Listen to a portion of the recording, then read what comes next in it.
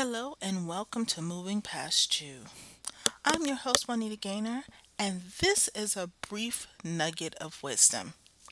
Today's discussion is going to be about identifying your distractions.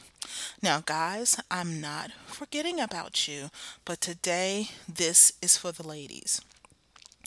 As we all know, we as women always try to do everything for everyone, and sometimes we don't identify the distractions that lead us into the stalemate in our life, our business, and our purpose.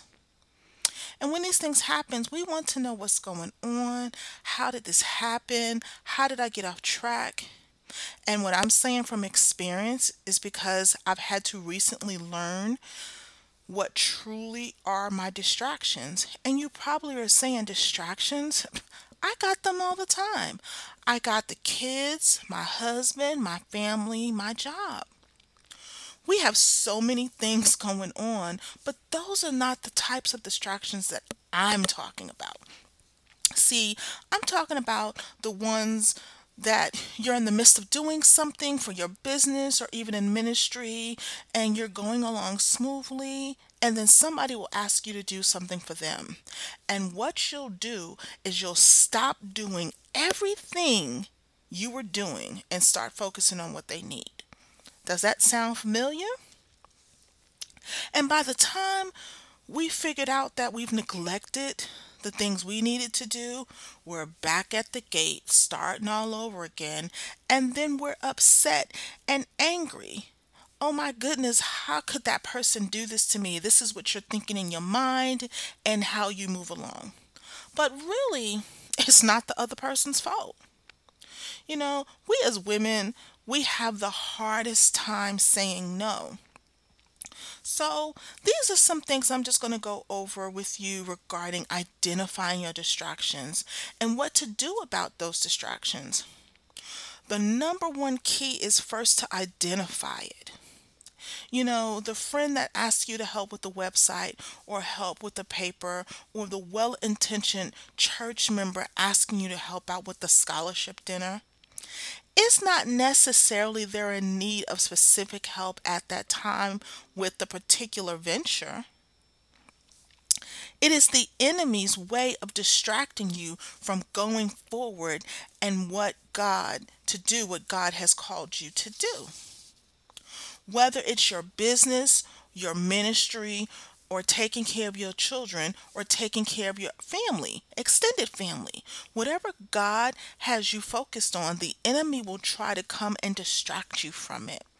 So, when you get those types of requests, and I know you're wondering how to handle it, how do I say no? That's my best friend, or that's my ministry leader. How do I say no to them? Well, the first thing you can do is when someone asks you to do something, what you need to do is go before God in prayer and seek His guidance on whether it lines up with what He already has you doing. Is it going to enhance the ministry or the work you're doing? Or is it going to prepare you, or is it going to hinder you? Those are the key things that you must do first.